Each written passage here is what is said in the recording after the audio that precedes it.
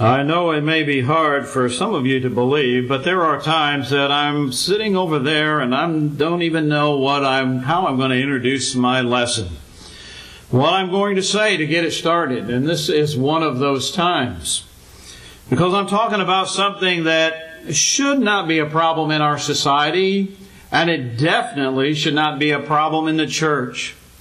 And sometimes as a preacher, you need to expose the things that are sinful and wrong. I want to talk about racism tonight.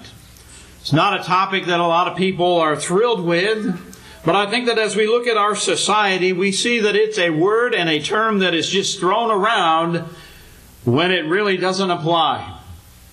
I've heard that it's been applied to 70 million people that voted for a particular candidate. That means that they are racist. And so it appears, listening to a few other politicians, that if you disagree with what they are saying, then you are a racist. The definition of a racist is this: a person who is prejudiced against or antagonistic toward people at the basis of their membership in a particular racial or ethnic group, typically one that is a minority or marginalized. That's what the definition of a racist is. And we need to understand that there is no place in the church for that. And being a preacher, sometimes I'm exposed to people and I hear what they say where others may not hear that. I've heard elders use the N-word in a congregation, not where anyone else would hear it, but behind the scenes. I have had a preacher in particular, that said, "That's just the way I was raised." That doesn't excuse it. You might have been raised to be a thief or something even worse. That doesn't mean that you can keep doing that stuff. My dad was a preacher, very active in personal work, and he was working at a congregation in Mississippi. And in Mississippi, I visited that place, and there's a problem with race relations on both sides. And he was told if he went over in a certain particular area and started converting people, there would be a problem. That shouldn't be in the church. That attitude is not what the Bible is about. And there are other things that I could talk about and tell you about that it's really appalling. Because as Christians, we need to realize that God accepts all people. And we should accept all people also. We had a saying when I was a kid, I don't know if they still say it today or not, but sometimes when you had no other recourse to the argument that someone was saying to you, as a kid you would say, "It takes one to know one." I don't know if kids still say that today. But usually, or not always, but in some cases, people are exposing themselves when they call someone else a racist. Because many times when you listen to what that individual is saying, they are prejudiced and they have a problem. The topic of race relations has often brought about more heat than light. The Church of Jesus Christ is by the very essence the definition composed of every creature from all nations. I want you to think about the Great Commission that Jesus gave. In Mark the 16th chapter, what did Jesus say to His disciples in verse 15? He said, "Go into all the world and preach the gospel to every creature." Notice He didn't segregate anybody and say they don't deserve it. And as one congregation that I was visiting in their Bible class, they kept talking about the other side of the tracks. And finally I asked, "Where is this place that you keep talking about? It's so bad." But the Bible says every creature. So we're to take the gospel to the entire world, to every creature, and preach that soul-saving message. In Matthew chapter 28 and verse 19, Jesus said, "Go ye therefore and teach all nations." Again, He doesn't exclude any group of people, any nation of people. He says, go ye therefore and teach all nations. That would include everyone on this planet. That commission by Jesus does not leave anyone out. All people of every color, every race, every nation are to hear that soul-saving message of the gospel, and they are to obey it. Jesus wanted everyone to be saved. From the beginning of the gospel, it was proclaimed in word that God is colorblind, that in Jesus Christ all physical distinctions vanish, and that there is no respect of person. No group is better than any other group. In fact, Paul addresses that situation, that problem in the book of Romans. When the Jews seemed to think that they were better than the Gentiles, that the Gentiles were more sinful than they were, and that Paul points out to them that guess what? You need Jesus Christ. You need the blood just like the Gentiles need the blood. They're both in a lost condition. They both needed to be saved. And you can read in the Bible where the Jews sometimes looked down on the Gentiles, and in some areas they were very prejudiced. Peter tells us in Acts chapter 10 and verse 34, "Of a truth I perceive that God is no respecter of persons, but in every nation he that feareth Him and worketh righteousness is accepted with Him." Peter is telling us that anyone can be saved. That God doesn't care what color of skin you have, what ethnicity you are, how rich you are, how poor you are, what sex you are. He wants people to be saved. Unfortunately, it's not always lived up to those good words that we find in the New Testament. Great progress has been made in some areas in bringing to life the gospel ideal that I just mentioned. Sometimes the church has been a light in the dark, in a dark world, leading the way to peace and harmony in Christ Jesus. The church in some places that broke down the prejudice that were there and dissolved those barriers. But yet in other places, God's people have been slow to act, letting the world set the pace and then following with great caution.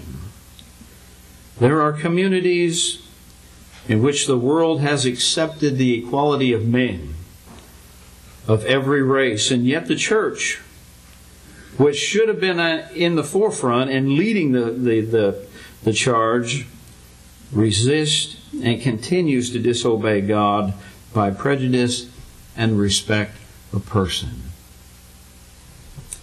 Tonight in this lesson, I'm not going to answer all the questions. And I'm not even going to try to raise all the questions. But I want us to see that God's salvation is for all people.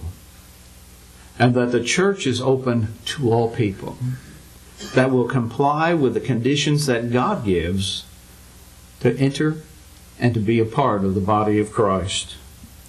The Bible teaches the physical unity of all men. Every human being has descended from Adam and Eve, and then from Noah and his wife after the flood. In Genesis chapter 3 and verse 20, it says, "And Adam called his wife's name Eve, because she was the mother of all living." I've had people that will try to say, well, perhaps God created Adam and Eve in the garden and then created other people, other places. I believe that this passage of Scripture shows us that God didn't create other people somewhere else. He created Adam and Eve, and everyone is a descendant from Adam and Eve. We all bleed the same color blood because we are descendants from Adam and Eve. And then we know that the wickedness of the earth became so great that the imagination of man's heart was only evil continually, and that God repented that He made man. And He said that He was going to destroy man, and the flood came, and as a result of that flood, all of mankind, with the exception of Noah, his wife, and his sons, and their wives, were destroyed in that flood. And when they came forth out of that ark, God told them to be fruitful and multiply and replenish the earth. And so that would make us all descendants from Noah and Mrs. Noah. That's where we all have come from. And so once again, we all have the same blood. We all came from the same source. In Genesis chapter 9 verse 18, and the sons of Noah were sent forth of the ark were Shem, Ham, and Japheth. And Ham is the father of Canaan. These are the three sons of Noah, and none of them was the whole earth overspread. And Acts chapter 17 and verse 26. And hath made of one blood all nations of men for to dwell on all the face of the earth, and hath determined the times before appointed and the bounds of their habitation. So again, the Bible is showing us that we are of all the same blood, that we are the descendants of Adam and Eve, and then Noah and his wife. And so what makes us different? Why is it that we would look at someone and say, I'm better than you are, that my blood's better than your blood, when we all have the same blood? And when we look at what Jesus is telling us, that all nations, all creatures, everyone should have an opportunity to be saved, that includes all people. And so God is no respecter of persons, and so hopefully we will see that we should not be a respecter of persons. God used, in the Old Testament, we see that God used Israel as a special people, segregating them from for His own purpose, but Israel was the only example where we see any favoritism that was shown. And I've had people that will say, well, the children of Israel were the only ones that could be saved, that everyone else was just born and lost. They had no choice. I don't believe that that's the case. I believe that through the heads of the family, that God still gave instructions that people were to follow.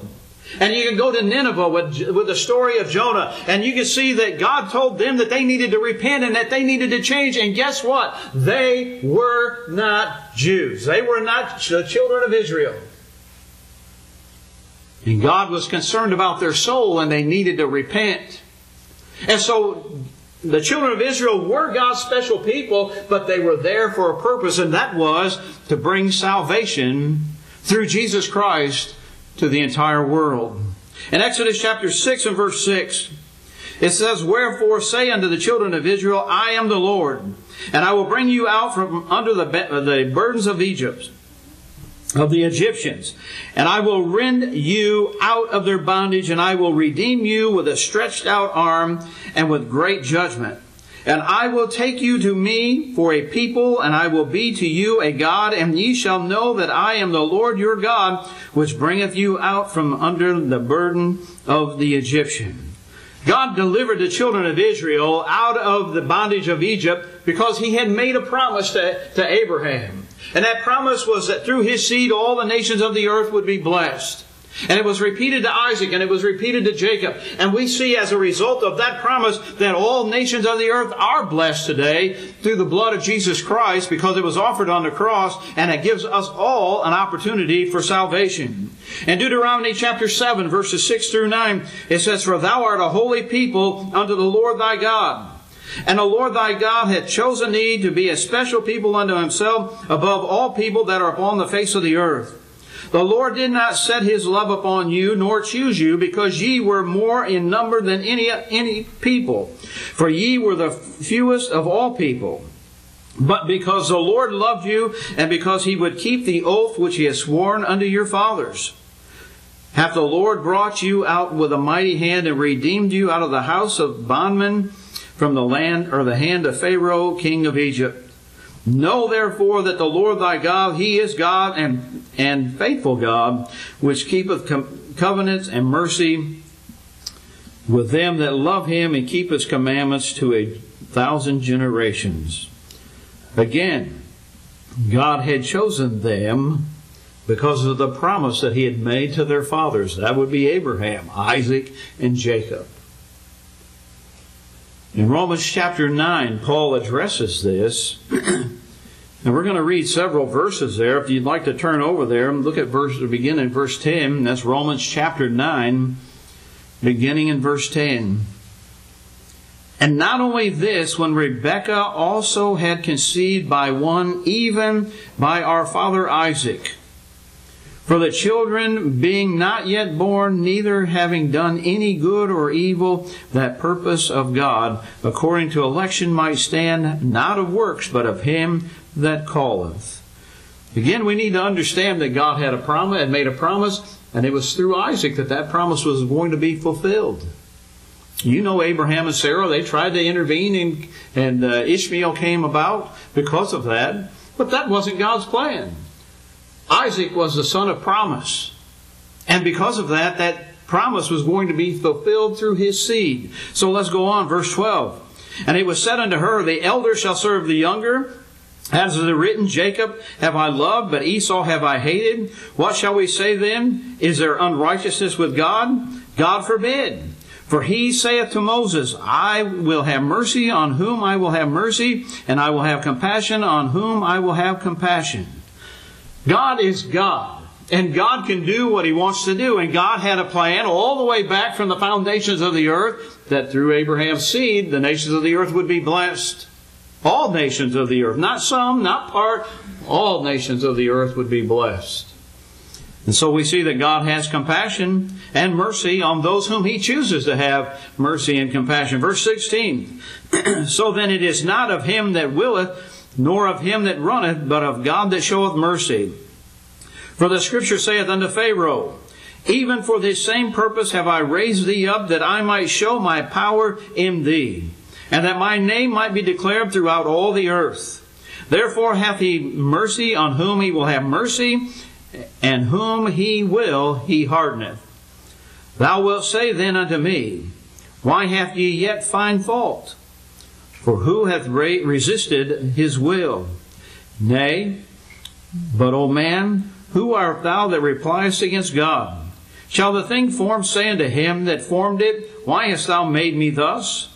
Hath not the potter power over the clay, and the same lump to make one vessel to honor, and another unto dishonor? Again, God created man. God can do with us what God chooses to do with us.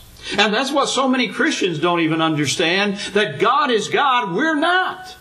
And that's what we need to understand. God makes the rules. Not you, not me, not someone else.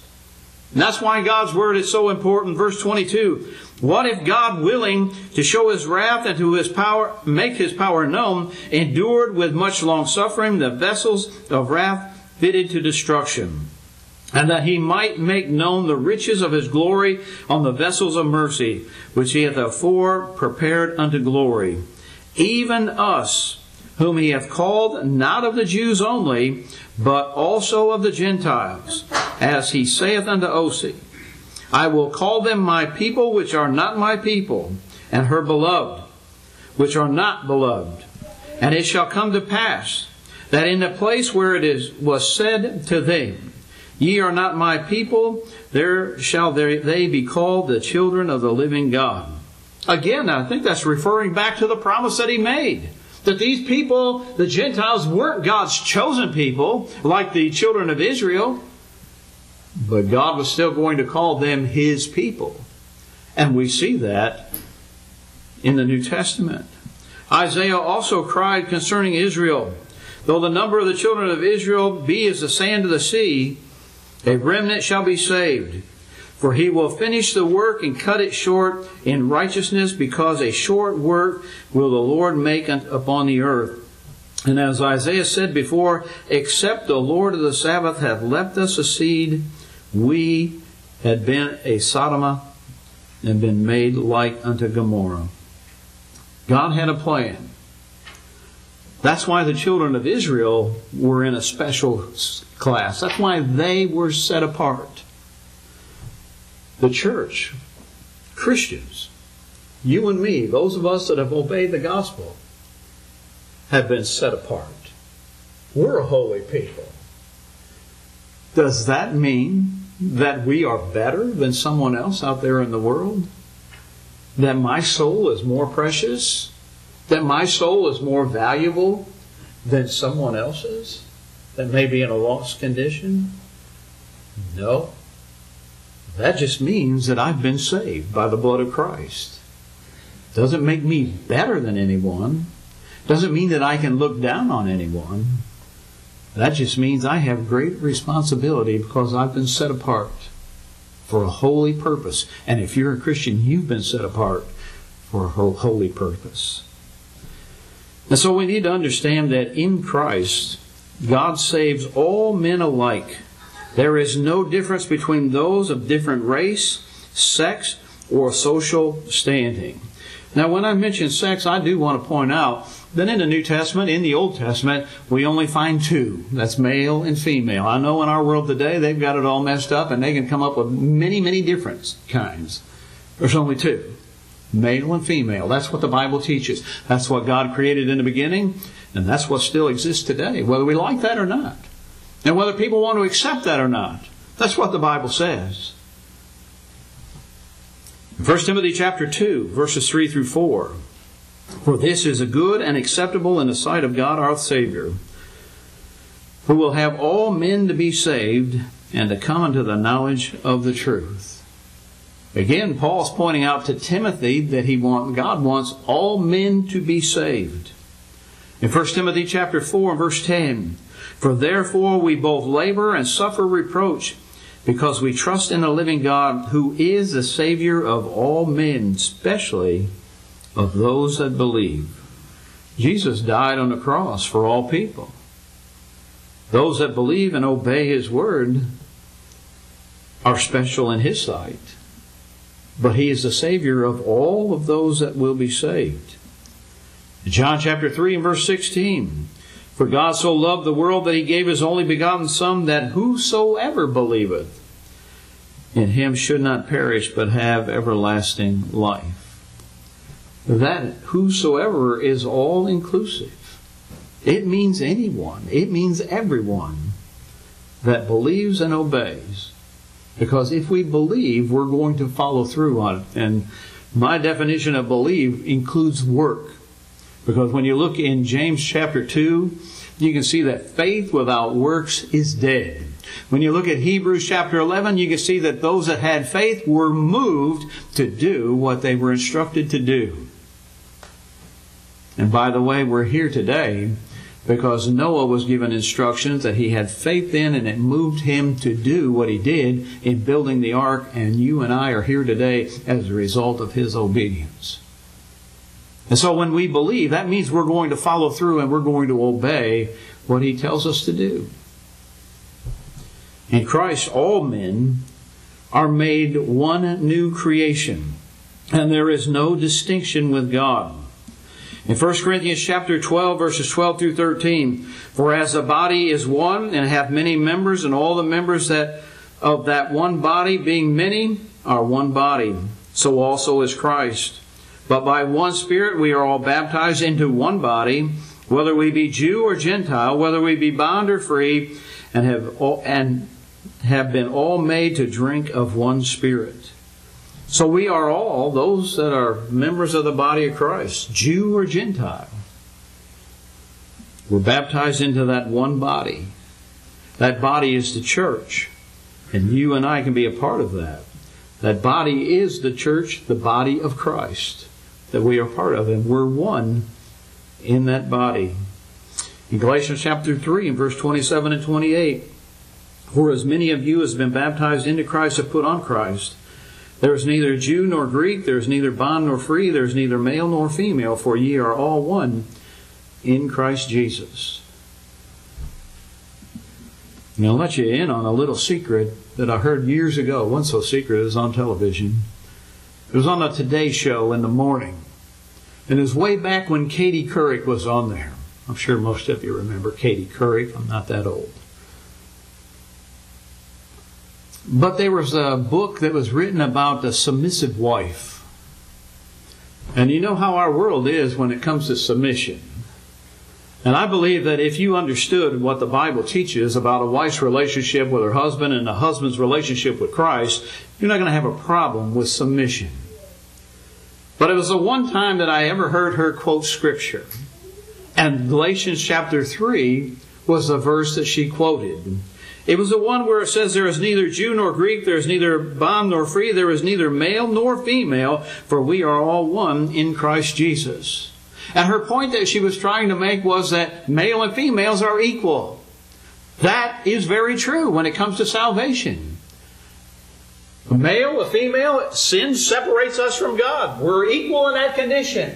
And each one of us, male and female, need to be saved in the same manner, by the same plan that God has. But yet when we read Scriptures, the male and the female each has their own responsibilities in the human race and in the church. And so we can look at other passages of the Scripture, but I don't want to go there tonight. But I want us to understand that, yes, we are all one, but we still have different responsibilities. That's what the world needs to understand. In 1 Timothy chapter 2, verses 12 through 14, but I suffer not a woman to teach, nor usurp authority over a man, but to be in silence. For Adam was first formed, then Eve. And Adam was not deceived, but the woman being deceived was in the transgression. There's the reason. God's plan. Again, God is God and I am not, so I can't change what God has set in order.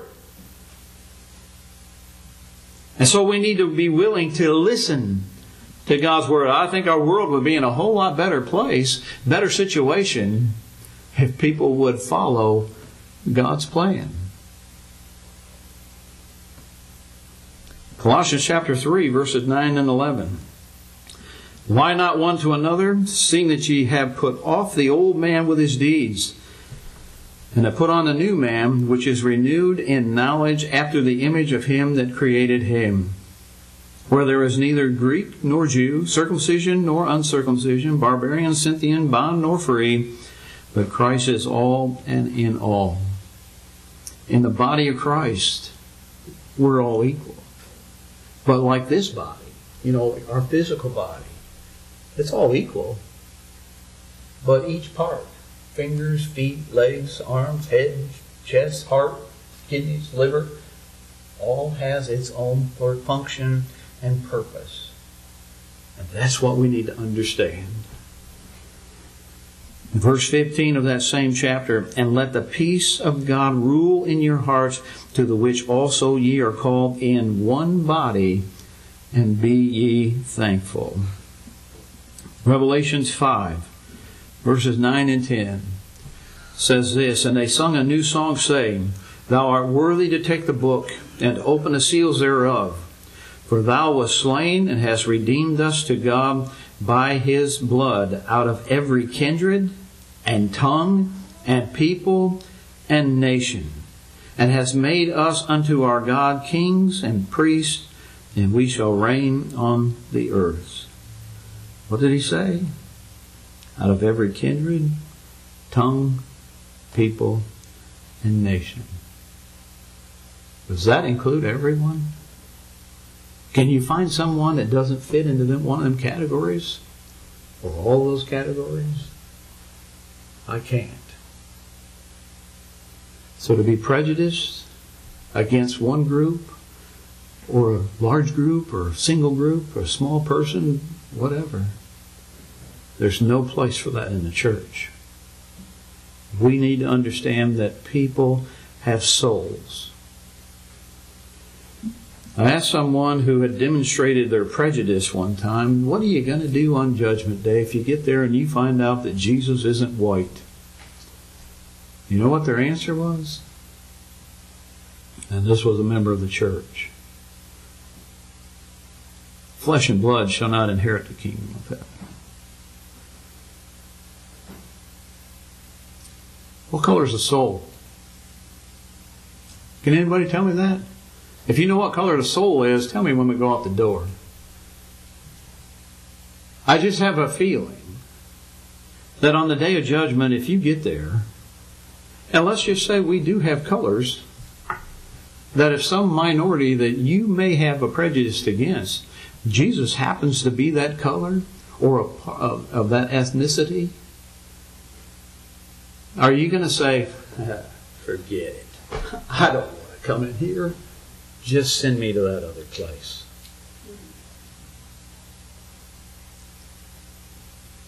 I don't think any of us would say that.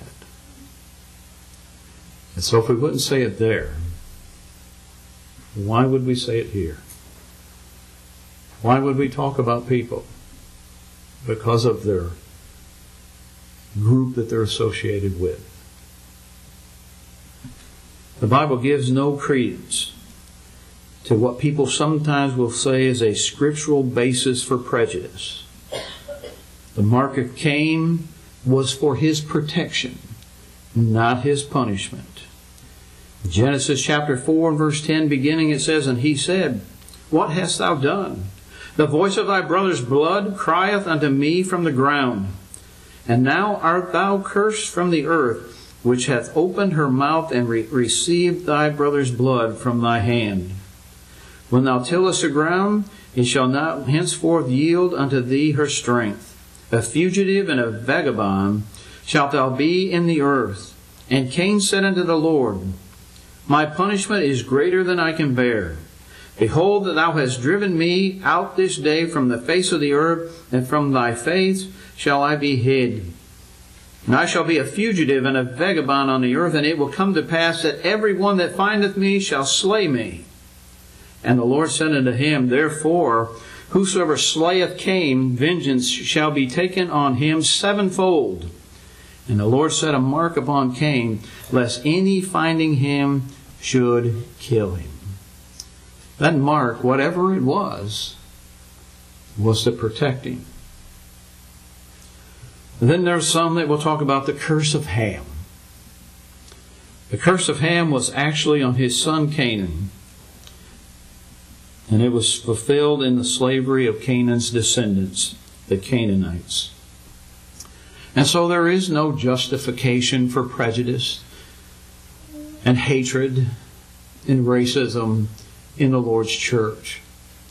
Let each one of us as a Christian strive to be that light in this world that we live in, accepting all people, those that are sinful, those that are not so sinful.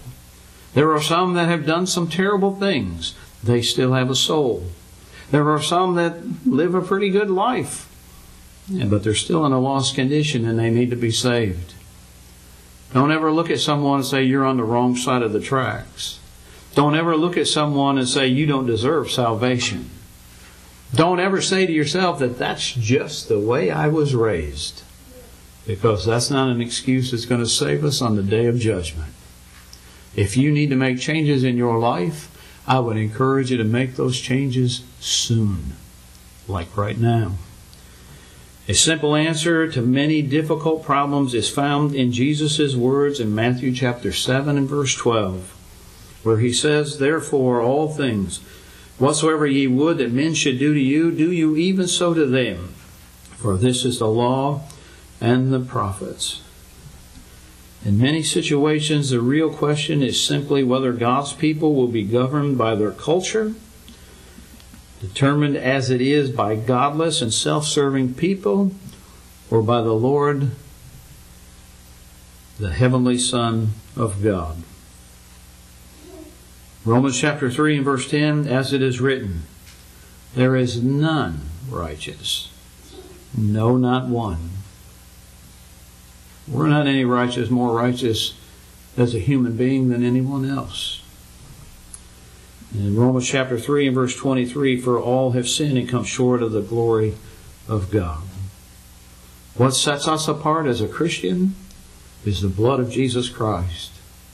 It's important that we walk that walk. It's important that we walk the things that we say, practice what we preach, realizing that souls are at stake. Your soul may be at stake also.